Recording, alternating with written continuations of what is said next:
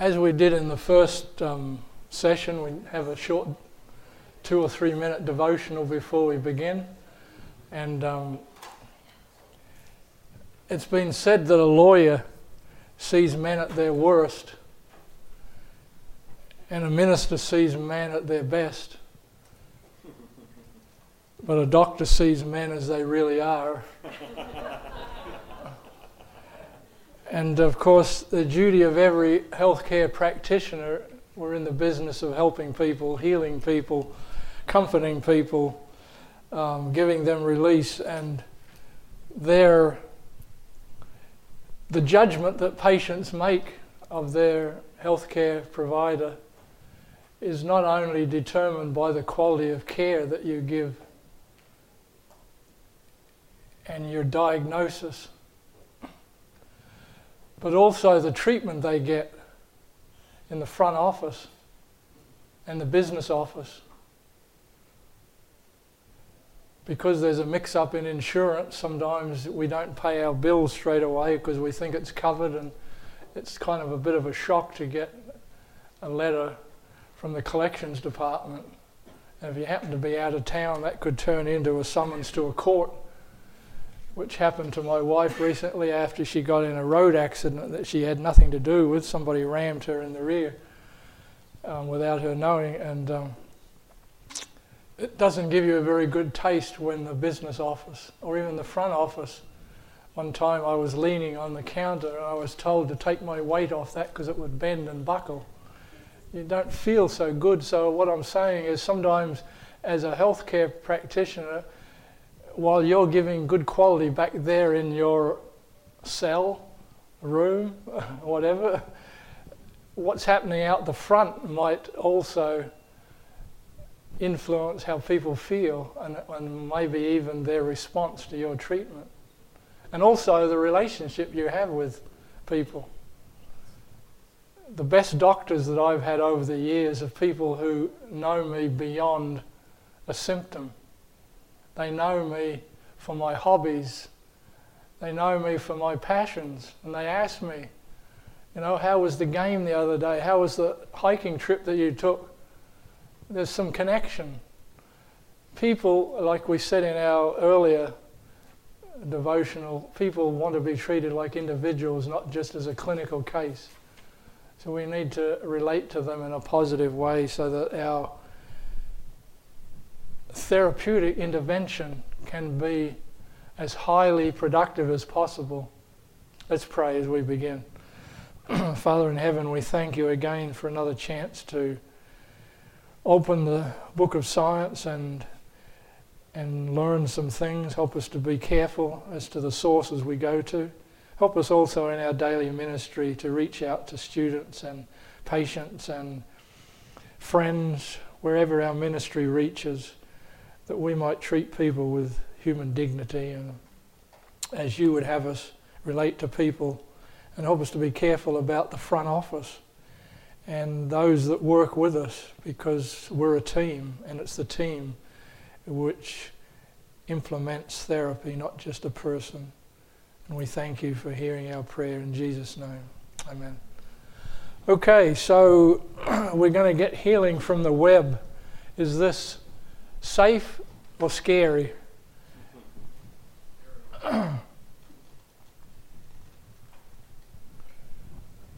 Okay. It's on the web, it should be true.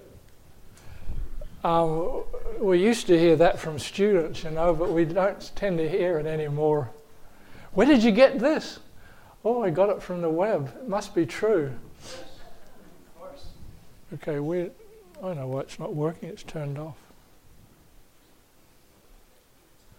Okay, so every day, we're bombarded with all kinds of things, for memory, for miraculous cures, whatever. And people are spending millions of dollars searching for wellness, buying pills, gadgets, gizmos, whatever, searching for a better body, searching for better health, whatever.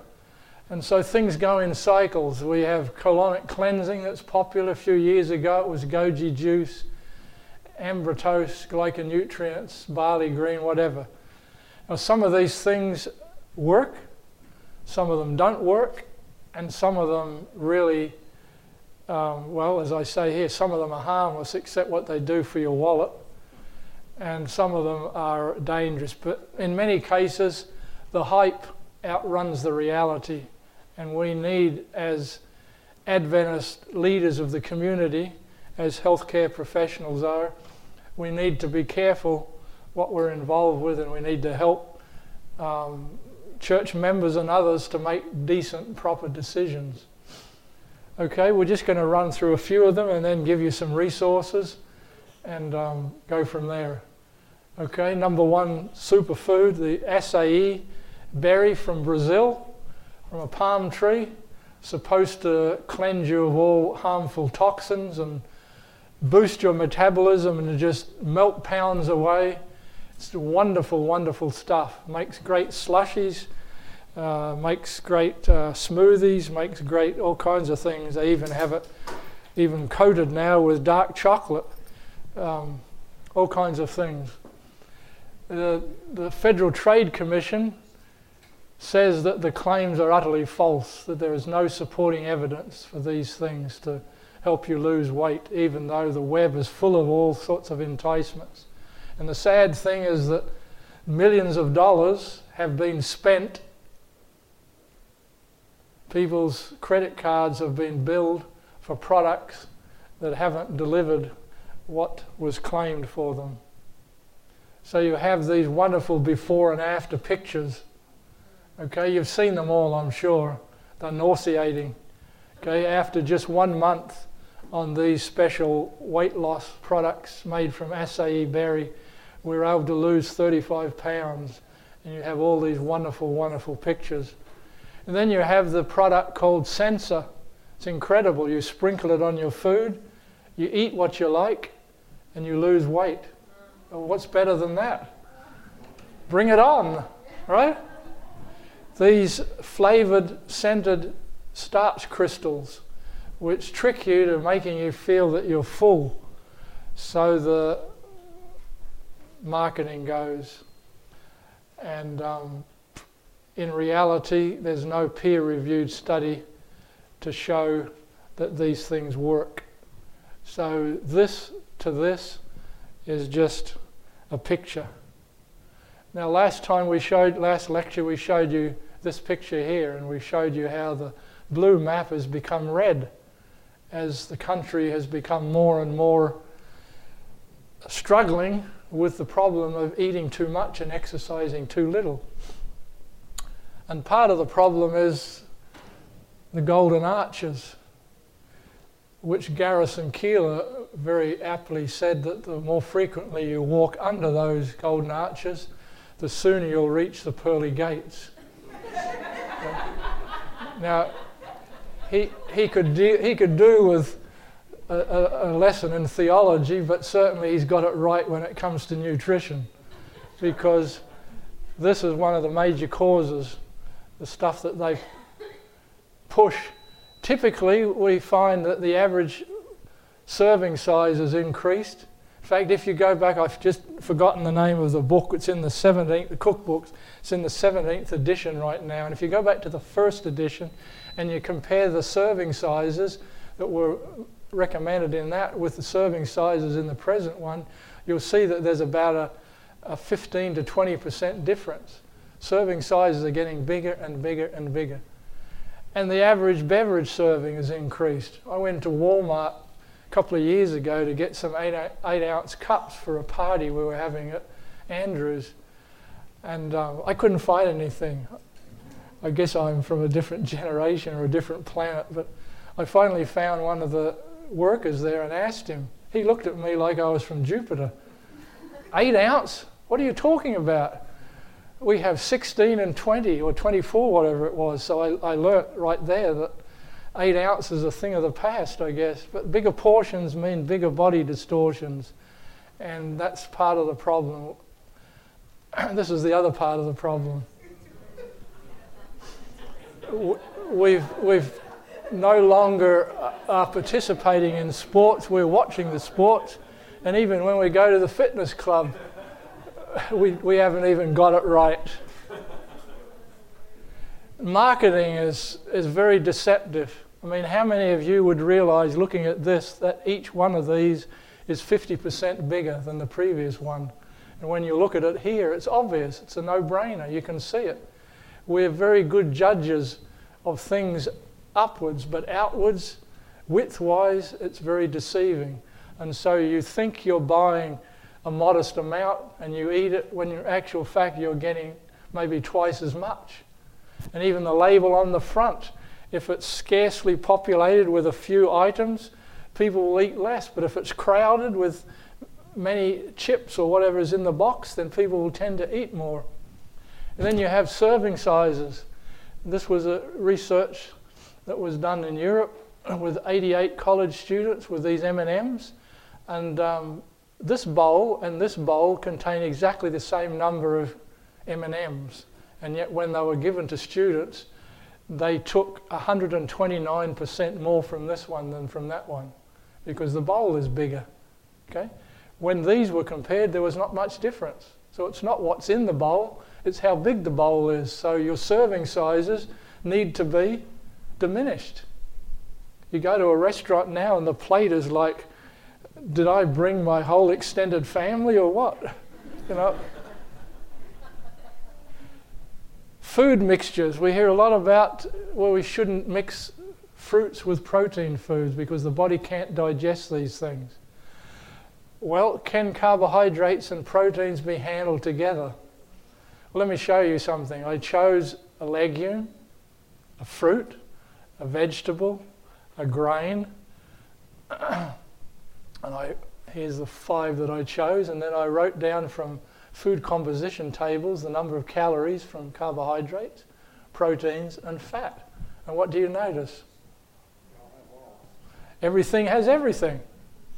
So if carbs and protein can't be eaten together, then I'd say our Creator really screwed up, because he didn't make anything that we could eat, because everything has got something from all the major calorie suppliers. Okay, now something else on the web. Ephedra was banned a few years ago, and yet if you look on the web, there are still many sites that are still marketing it without any disclosure about adverse effects or misleading statements that could result in harm. So because of this, food producers, herb producers, developed something similar, and they marketed now bitter orange. And bitter orange supplements are promoted as being ephedra-free, but they contain a similar compound, synephrine rather than epinephrine. And this has a very similar chemical property in terms of its effect on blood pressure, and it contains other compounds that can inhibit a cytochrome in the liver and would be expected to increase serum levels of many drugs. So this article here makes very clear the statement there is little evidence that products containing bitter orange are an effective aid for weight loss, and that the compound synephrine in it could be considered similar to epinephrine, and so we're just substituting one bad thing with another. Okay, now what about Manatech? When we talk about this, we're always treading on toes. But you know, my flight leaves Sunday morning. So if you want to get me, it's between now and then. But their premier product is ambritose, and they make claims. This is just some of the claims, and if your problem's not on here, then we can add it, because we do have etc. here, okay? The etc. covers everything. But they usually target things that conventional Western medicine doesn't handle, so they always come up with some extreme testimonies.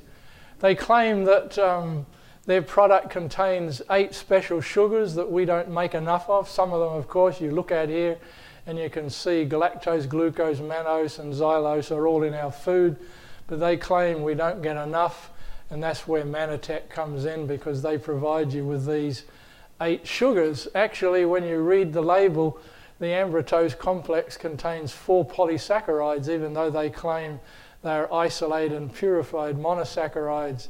And these are anything but monosaccharides. These are gums, okay?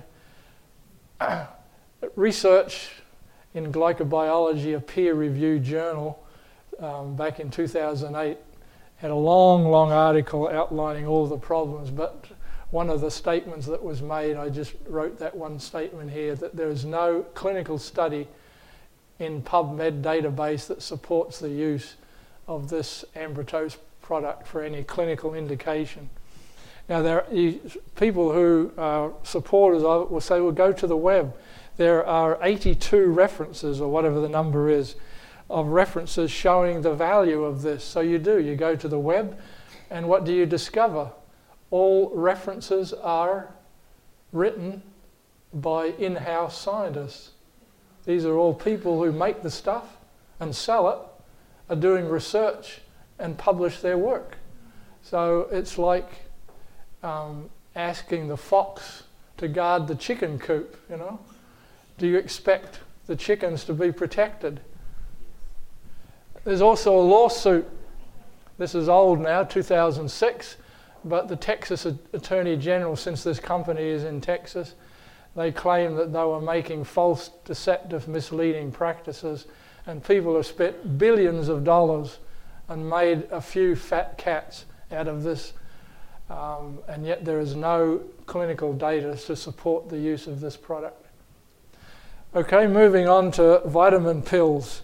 Now, people who are over 50, it's recommended that a 1 a day is good nutritional insurance, good coverage, because our absorption, our metabolism alters as we get older.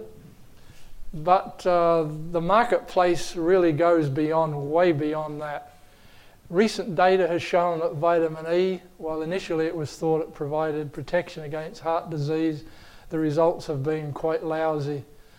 A multivitamin tablet is only desirable for older adults or those on a low-calorie weight loss diet. If you're eating your nuts, your whole grains, your fruits and your vegetables and so forth, and you're below 50, then you really shouldn't be needing a vitamin mineral pill, unless of course you're a vegan and you're not using B12 fortified products. Then maybe a B12 supplement every day would be desirable and make good sense. We know there are certain vitamins, these 4 that are listed here, 2 that are fat soluble and 2 that are water soluble, in large doses can be toxic. And many people are taking levels in the toxic range. And what about vitamin C? Does it prevent a cold? Well, I bet if I asked people in this room, probably 50 or 60% of people would put your hand up, as I do in asking college students, at least half of them put their hand up. What does the data really show? The claim is that if you take a gram or more, it helps to prevent colds. Randomized controlled clinical trials have found no benefit. The work done by Dr. Anderson in Toronto and others, there's probably 20 very good trials that have shown that vitamin C does not prevent colds.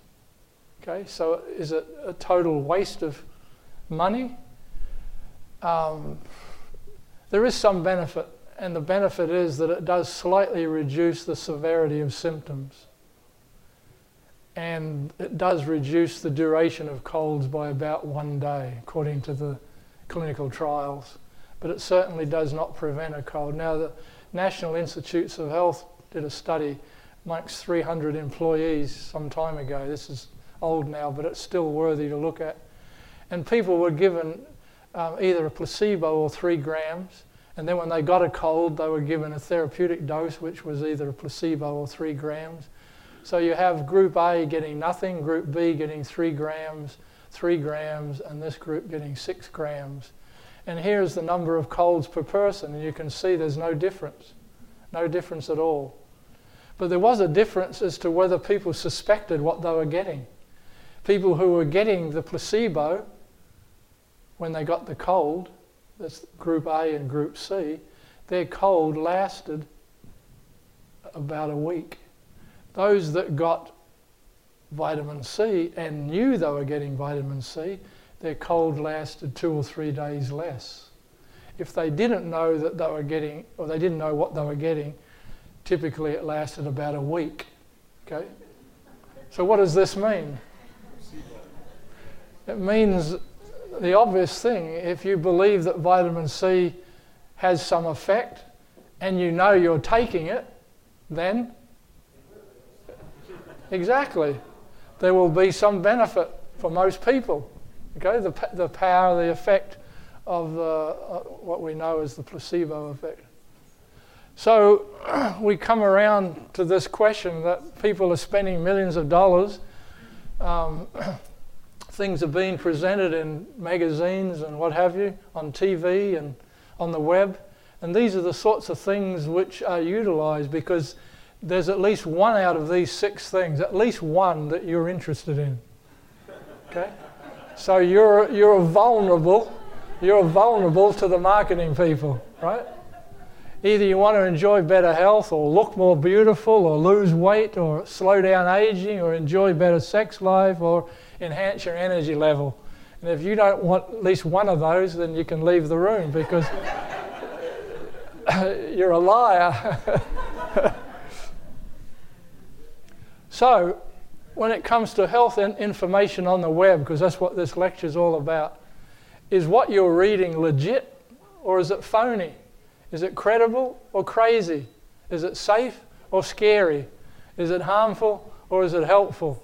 Now, the average Mary or Joe in the community where you live, they probably don't know. They probably don't know, but all of you are healthcare professionals. You all know some basic science. This is a text that I like to quote from Proverbs 14. It's a very nice text from the wise man. A simple man believes anything, but a prudent man thinks carefully before he takes a step. Okay? And I think that applies to the topic that we're talking about. Don't be gullible. Don't believe everything you read. Get a second opinion or a third opinion. Think carefully before you jump, before you move forward, because everything today, they have a way of being able to use Photoshop or other things to deceive us, right? So what are some red flags? First of all, you're promised a quick fix. There's a product that's connected. Have you ever noticed in a magazine, the article always has products on the next page that all support what this article is all about? That's how these companies position themselves, so that you will continually obsess with how you look and how you feel and how you're aging. This is what the market is all about, getting the consumer to obsess. And that by they can continue selling things. They make exaggerated claims that sound too good to be true. The article is sensationally written with lots of capital letters. You ever got any emails like that? With lots of exclamation marks? It's like if something is true, do you have to do 3 backflips to get the person's attention? It's a kind of a red flag. The information's anecdotal, not attributed to any reputable organization, university. And a single ingredient or product is alleged to cause a long list of health problems. All those detergents and household fluids that are causing your migraines and causing your celiac disease and everything else, you know. It's a red flag. Beware of what people are pushing. So many Americans go to the internet to get medical information, and their decisions on what to do are influenced by what they read. So the question is it reliable? Okay, this is the case for many people. Okay, they go to the internet, they diagnose themselves, and then they say, well, I better go see the doc just to make sure that I'm on the right track. So we can say that, yes, the web is good because there's stuff there that we don't have to be running to the doctor. You've sprained an ankle and you've forgotten from your physiology class what you should do. So you could go online and you find out all about rice, right? What to do with treatment until you can get pain relief. But it can also be negative because it can expose you to all kinds of harmful stuff. So we recommend a healthy dose of skepticism when you're reading and looking on the web. You look for the about us to find out who the person is or who the organization is that's putting something up. You search for health organizations, reputable government or Academy of Pediatrics or whatever it is, the Allergy Foundation, to check what they're saying. Watch out for pyramid schemes and beware of websites linked to a distributor or vendor. So we have the case of canola oil, the stuff that's not even fit to be car grease. Have you heard about all the stories about canola oil? It just raises your hair. You just can't believe. And then you have aspartame, the product that's made from, 2 amino acids. And the article was originated by Nancy Markle and circulated around and around and around. They tracked back to find out who this Nancy Markle was, and nobody could ever find out who it was. She never existed. It was a fictitious person, but you know the power of emails, don't you? You get this message from your close friend, and you don't have time to totally research it, but he's your friend. You trust him. Wow, look at this. Never heard of this.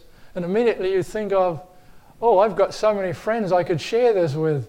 So you go in your inbox and you forward it to all these 253 suckers. So they get this and they do the same thing. And before 1 hour has passed by, 35 million messages have gone from the East Coast to the West Coast. And nobody's ever checked this out. And yet everybody's believing it to be true. Okay, you know what I'm saying in a sarcastic tone?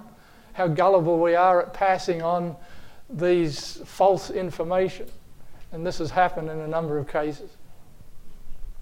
So, this is more for public digestion. I don't need to remind you, healthcare professionals, but you go to reputable universities that have quality names like Loma Linda and Tufts and so forth. You go to government agencies like Medline and national institutes. You go to credible health centres like Mayo Clinic, Cleveland Clinic. Yes, they all have excellent websites with many diseases and problems and descriptions of things for you. You go to professional health organisations. These are the people you can trust. So when your patients come in and tell you about something, you can refer them to some of these things to double check. And then there are reliable newsletters that you can subscribe to. These are generally $25 to $35 a year. Tufts Health and Nutrition Letter, which is largely about nutrition. Then you have Berkeley Wellness Clinic from UCal. And then there are 2 that are more focused. The one from Johns Hopkins is geared for the older population, and Harvard for women's health. All 4 of these are very trustworthy, reliable, and provide excellent material. You aren't able to keep up with all of the information that's coming out these days, and you can read summaries, and many of these have references and URLs that you can check and get the original data. And of course, these are some of the websites that are available. This is my personal one. If any of you are interested in health information, it's not only vegetarian nutrition, but it does have other things about physical health. And a lot of people click on it. It's amazing. I just want to say something here which is amusing to my webmaster. He tells me we get more clicks on this from Beverly Hills than we do from Loma Linda. Okay, so what is the danger of reading stuff on the web that may be fraudulent? These are just some of the ideas. One is it may delay people from getting appropriate treatment, care, medical care. It may involve taking large doses of vitamins and minerals.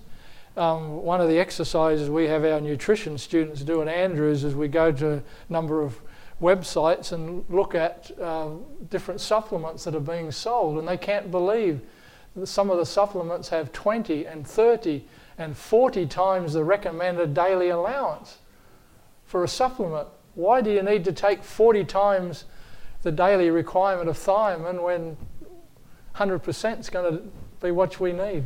But these are the things that are out there. Weight loss diets may cause serious harm, and of course a serious problem is that consumers get confused. Does oat bran really lower your blood lipids or not? You know, back and forth you go with different things here, and I better keep my eye on this clock here. So in the remaining 25 minutes, we want to look at just a few of the current fads that are out there. I've just listed 4 here. Coconut oil has got special therapeutic value.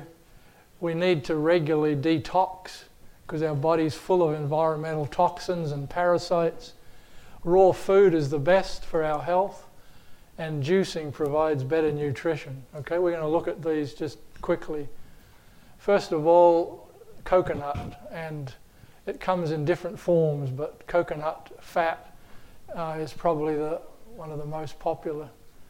And this is the claim that Dr. Fife originally made in his book, that coconut oil is rich in medium chain fats, so it's different from all the other types of fats, and it does not raise cholesterol, it does not promote blood clots, it helps control diabetes, provides fewer calories than other fats, it helps provide weight loss, and it provides viral, bacterial and fungal infections.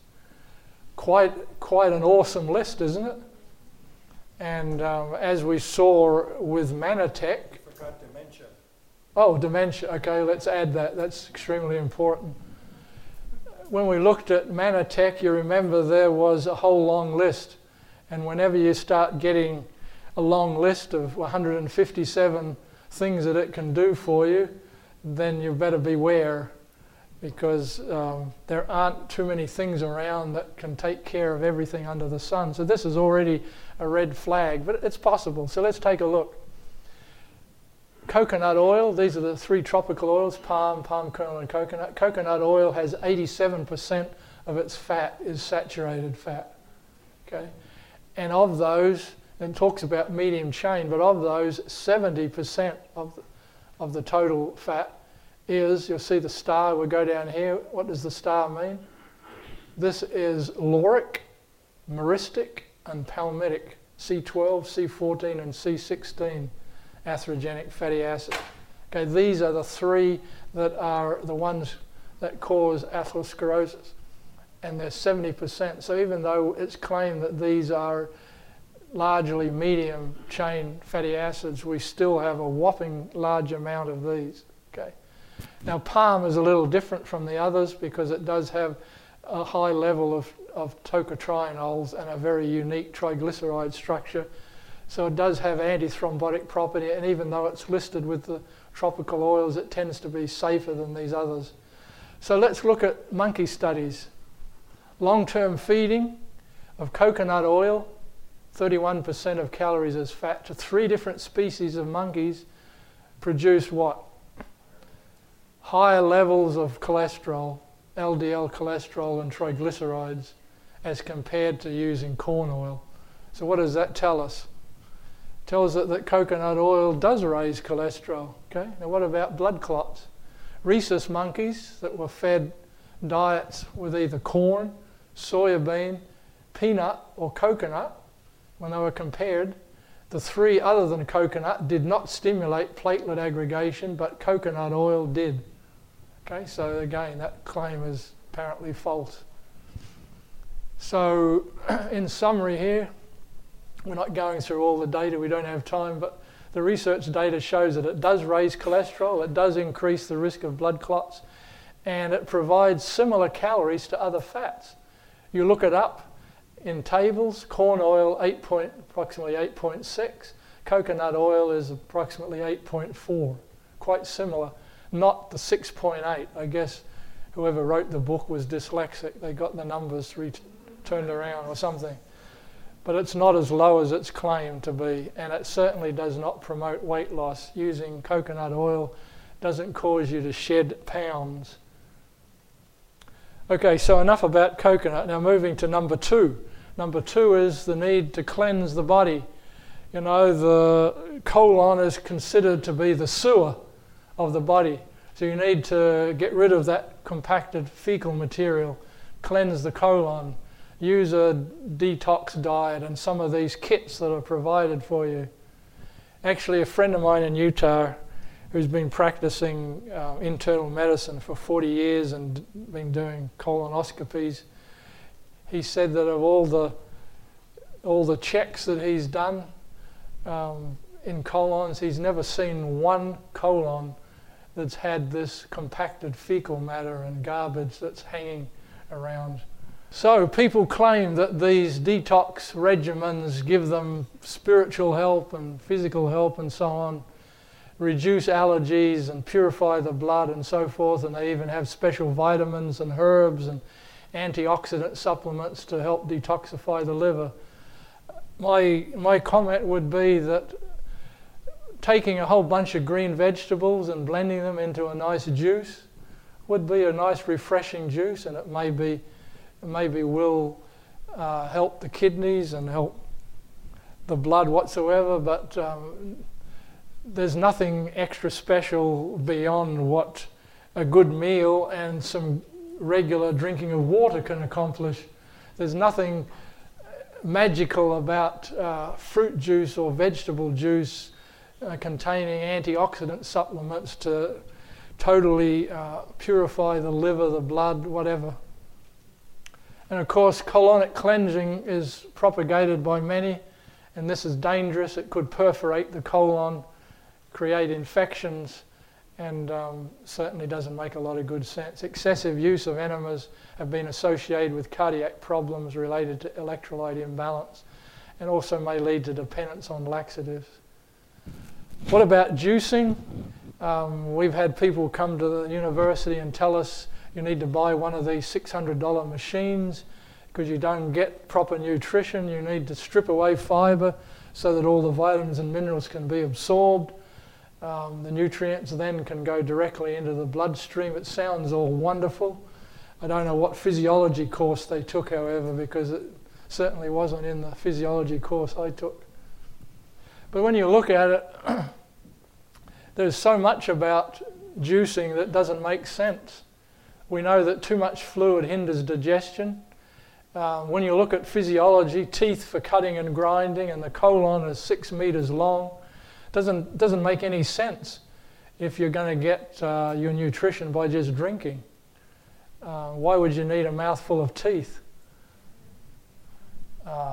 Juicing also disrupts fiber, and we know that fiber in its native structure conveys metabolic effects, and juicing increases glycemic and insulinogenic response. We see that with apple juice versus apple sauce versus apples. Apples have a much lower blood insulin response than the juice.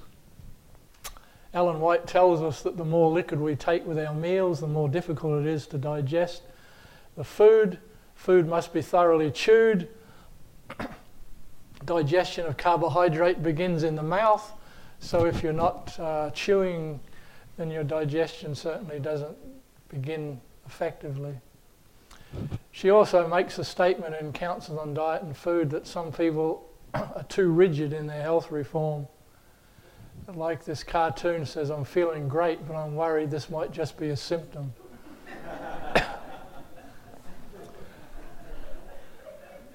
I think she says somewhere else that health reform can be health deform when it's carried to extremes. And we need to be we need to be very careful that we don't cross the boundary into deform with our ideas, extreme ideas. We need to follow the middle path of simple eating and not to go follow some of these extreme things. And lastly, we talk about raw foods. How are we doing for time here? We've got 10 minutes. Out of the New Age movement, I think, from the West Coast, we've seen a lot of raw food promotion, having curative properties, making you feel so much elevated and feeling great. And certainly when people have been eating a McDonald's diet and go to eating simple raw foods, they're clearly going to feel a lot better because the food is more natural. But whether the live enzymes is really part of the story, certainly the data doesn't show that. The proponents of a raw food diet argue that heating above 48 degrees Celsius destroys the enzymes, so fire is your enemy. You need to eat like this young lady, eat your food raw, otherwise your enzymes are lost. What do we know from physiology? The pH of the stomach is such that it will denature proteins, denature enzymes before they even get into the duodenum. So the enzymes in raw food don't make it past the stomach. Well, then they get around this argument by saying, well, the enzymes reassemble themselves after they enter the small intestine. So it's like the argument just goes on and on. You can never bring closure. There's always something that they'll add to further their argument. A study that was done on the Hallelujah diet, Dr. Donaldson published this a few years ago, but the things that are highlighted in yellow show that there's a deficiency when compared to the daily recommended intake, and you see energy is too low, protein is low, B12 is almost non-existent, D is also low, calcium levels are low, iron for women and zinc for women tend to be low. So on a raw food diet, you have difficulty meeting your daily requirements. The food is so bulky, so much fibre, it's very difficult to get all of the nutrients. So am I against raw food? Absolutely not. Raw food is great. I'm just not in favour of eating 100% of my calories from raw food. Some advantages to cooked food. As we mentioned in the last lecture, phytochemicals can be more available. Your isothiocyanates in your broccoli, the lycopene and other carotenoids in vegetables are more available to the blood. Protein and starch is treated to make it more digestible. Your zinc and calcium are more available when the bread has been baked with yeast. You look at Ellen White's writing, there's many, many foods that she talked about as cooking, her vegetables, her beans, potatoes, etc. Of course, pathogenic organisms are destroyed by heat, and the sugars that are in beans and other vegetables which cause gas, flatulence, are broken down somewhat so their level is diminished. So this is also a positive thing. So there's 5 reasons why cooked food can be an advantage. But we're not pushing that all food be cooked. There are some benefits on both sides. So as I mentioned earlier, health reform can become health deform when it is carried to an extreme. And of all people, health reformers need to avoid the extremes, one extreme or the other. And somehow in today's society, we are pushed to extremes. You're not enjoying recreation now, are you? Unless you're doing an extreme sport. Just walking is no longer almost considered a sport anymore, or recreational activity, because you're not doing something extreme.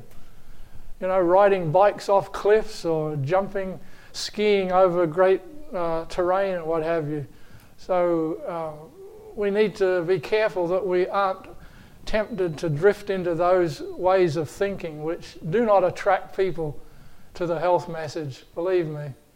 And new Adventists that come in, when they are channeled into these extreme ways of thinking, end up in disastrous pathways.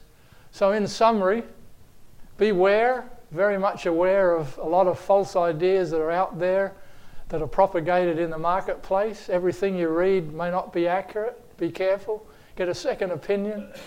Coconut fat may not be all that it's cracked up to be. Mannatech, I cut out my slides on bee pollen, but bee pollen is another product that has a whole list of things that's claimed for it, and there's no data to support that. Colonic cleansing can be dangerous. A totally raw food and excessive juicing are not ideal ways to obtain optimal nutrition. Having a glass of juice occasionally is not detrimental to your health, but putting all your vegetables and fruits into a juicing machine is certainly not ideal. And to check the validity of a claim, there are certain websites that you can go to check it out. And I've given you a list of organisations and clinics and newsletters that are trustworthy and reliable that you should read, and you should encourage others to read. I just want to finish. I was asked by the Vice President who invited me, I think we have still 5 minutes if I read my clock correctly here. These will be listed on the website. I gave this to Rebecca. I think she's going to load these things as a one-page summary, and it includes these last 2 slides. Things that what I call one-liners that you can give to your patients or merge into what you're telling them as things that are important. And some of these we've talked about in today's lecture, but not everything. Don't believe everything you read on the web. Okay, that's an important message to get to your clients, because they tend to be believing everything. Get a second or third opinion about what you read or see. Not everything that's natural is safe. Okay, there are certain herbs that you can drink that can knock you out. Just because it's a plant doesn't necessarily mean there are poisonous mushrooms, there are poisonous herbs. So not everything that's natural and grows out of the ground is necessarily safe. Okay, most things are, but there are some things that aren't.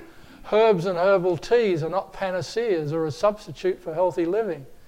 I have copies of my 3 or 4 latest books up the front here if any of you are interested in looking at them later. They're available at my website, but one of them is on herbs, and that's a whole nother story. There are many herbs which show benefit, usefulness. Some are harmless but can have a placebo effect and people can get benefit, but they should not be considered as panaceas. Beware of processed food, and of course what the food industry calls as the Holy Trinity. What is the Holy Trinity? Fat, sugar, and salt. Okay? So you want to avoid those 3 things as much as you can. Choose low fat, low salt, low sugar. So these are things that you can tell your patients. Read labels. Okay? Steer away from things that are high in fat, high in salt, high in sugar. Avoid foods with trans fat. They just are no good. Raise your bad cholesterol and lower your good cholesterol. It's a double whammy. Minimize your intake of liquid calories. Liquid calories don't satisfy as well as solid calories. And it's now believed that part of the obesity epidemic in America is because too much liquid is being drunk. It's not the total picture, it's just one little piece, but it's an important piece. Avoid the energy drinks, which are just so ubiquitous now.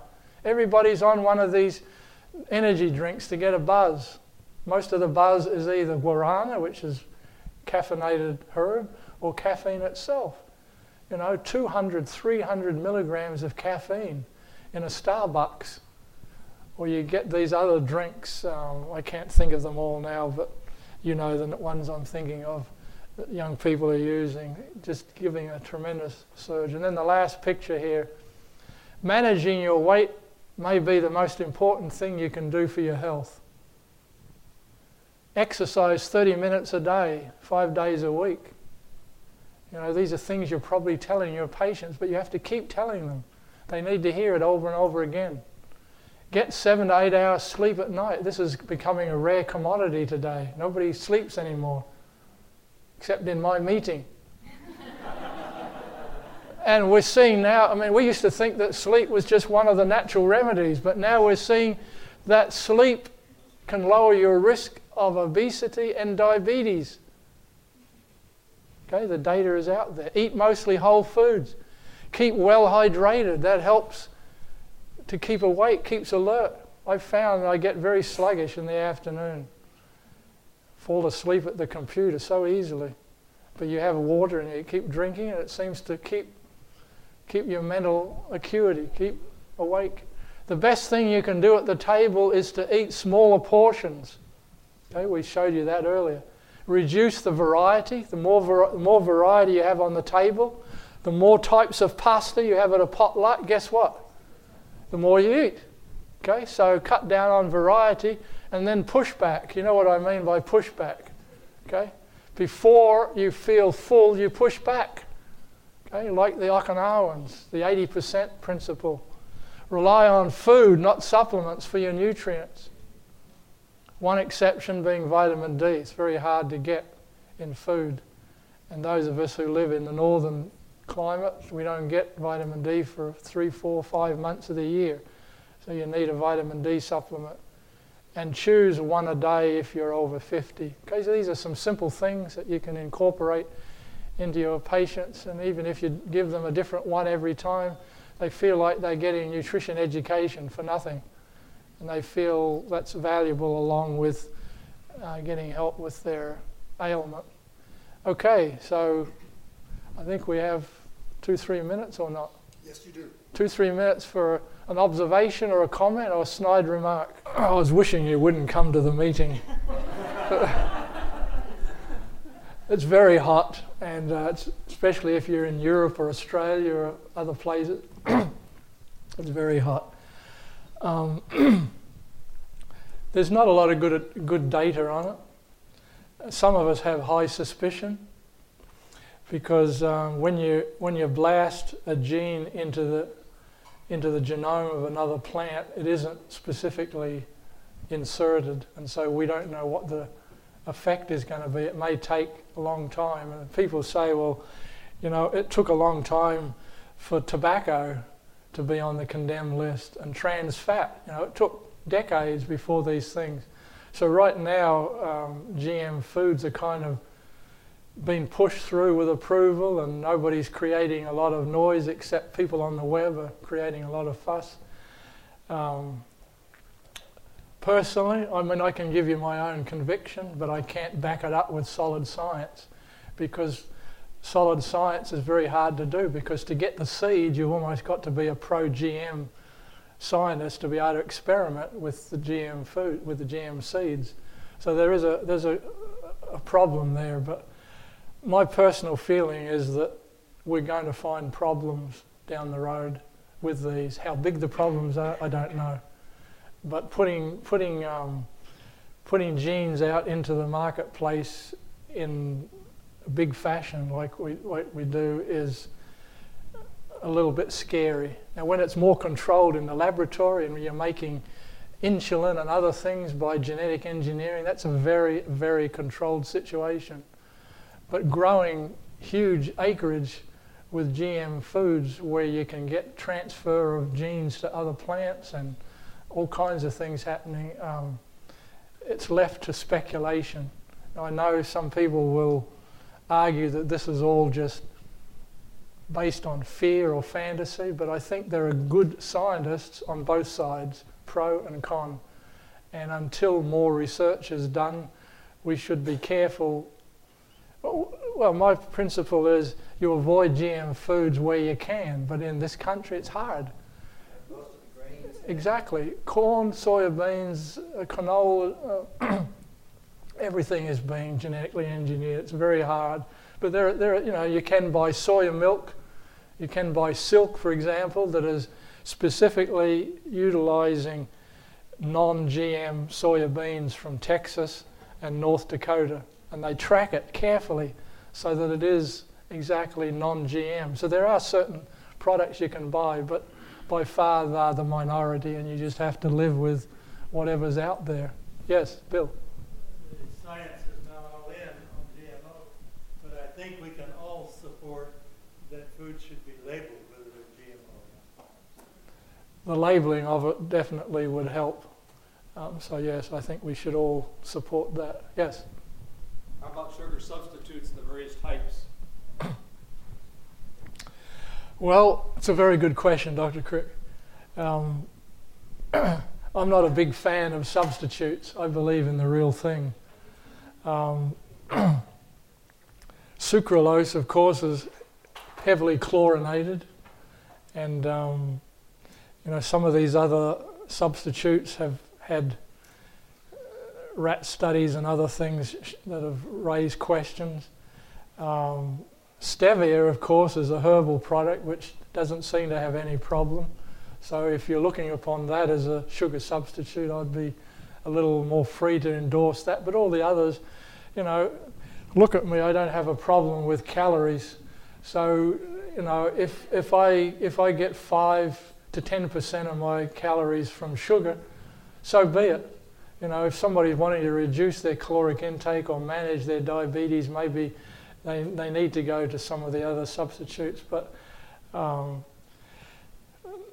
good management of foods can still utilize sucrose. You don't have to be paranoid about it and looking upon it as a toxic food. But having said that, there is not a lot of negative data on the substitutes.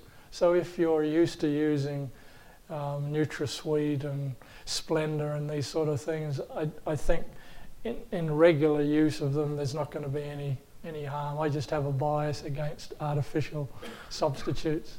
It's a good question though. Yes? Could you speak to organic foods versus... Yeah, we couldn't fit everything in, but that's another good question. You all have great questions. We wish we had another weekend to cover them all. Organic foods are awesome. Hopefully you can get them for a decent price. Pesticides, I live next to an apple orchard, so I see the sprays that go on. It's very frustrating and annoying to see the level, but I realise that if you don't spray and you don't use herbicides and so forth, that a lot of crops won't come to maturity. But certainly if you can buy them, these things that are used by the Mexican immigrants, they have much higher rates of cancer, and women who work in the fields with children, the pediatric cases of cancer and respiratory problems are definitely higher. That's well documented. So these things that are used in the field are dangerous, but on foods there's not a lot of data to show that they are harmful long term in precise ways, but we know that they're toxic chemicals, so we want to avoid them. Why put them into our body even in small amounts? So using things that can remove the residues, there are some in the marketplace now. I can't think of all the names, but I'm sure you know the names of things that you can wash vegetables with. But if you can't do that, then certainly go organic and buy the stuff, and hopefully it isn't from a farm where the next one that isn't organic, because the wind can blow all the sprays downstream. And so, life is complicated, and you can't live in a perfect world where water is pure. Even bottled water is not 100% pure, and organic food's not 100% pure. So you choose the best of life, thank God for food on the table, and eat it heartily and not worry about it. But if you worry about it, then you become psychotic. But try to get organic if that's your preference, because it's certainly the data shows that phytochemicals and some vitamins, not many, but some are increased like 5 or 10%, but the phytochemicals tend to be higher in raw or in organic, because the plants are stressed to fight off the invasion of whatever, and in that fighting off, the phytochemicals are produced. Phytochemicals are the natural plant's defense system. So organic foods tend to have higher phytochemical levels. But we're not talking about massive advantage, it's a little bit. Well, fry and health don't appear in the same sentence. Okay? They don't appear in the same sentence. The Surgeon General's report in 1988, he made it very clear that frying and that category is not associated with his message of healthful eating and choices. So we need to keep that in mind. It's not just a matter of red meats and barbecued processed meats, but also frying of vegetarian things we want to cut way back on, because you're putting oil, which is unsaturated bonds, into the atmosphere at room temperature in full contact with air, with its oxygen, and you're just setting it up for free radical, bizarre, wild sort of behavior. And I'm not trying to describe something outrageous, but this is possibly what can happen. And so you don't want free radicals moving quickly around and double bonds migrating and everything, and cyclization of products occurring. It can generate things that are mutagenic and used over a long term can be carcinogenic. So, occasionally using frying food along with a good plate of vegetables, which will minimize the effect, is okay. But if you regularly use fried stuff, it's not good. Oh, because of the lack of double bonds? Well, the food's going to take up the saturated fat in the coconut, so you might avoid the free radicals and oxidation, but then you're going to end up with the saturated fat.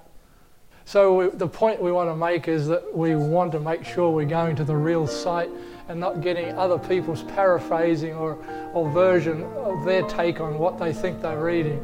Thank you very much. Appreciate our... This media was brought to you by Audioverse, a website dedicated to spreading God's Word through free sermon audio and much more. If you would like to know more about Audioverse, or if you would like to listen to more sermons, please visit www.audioverse.org.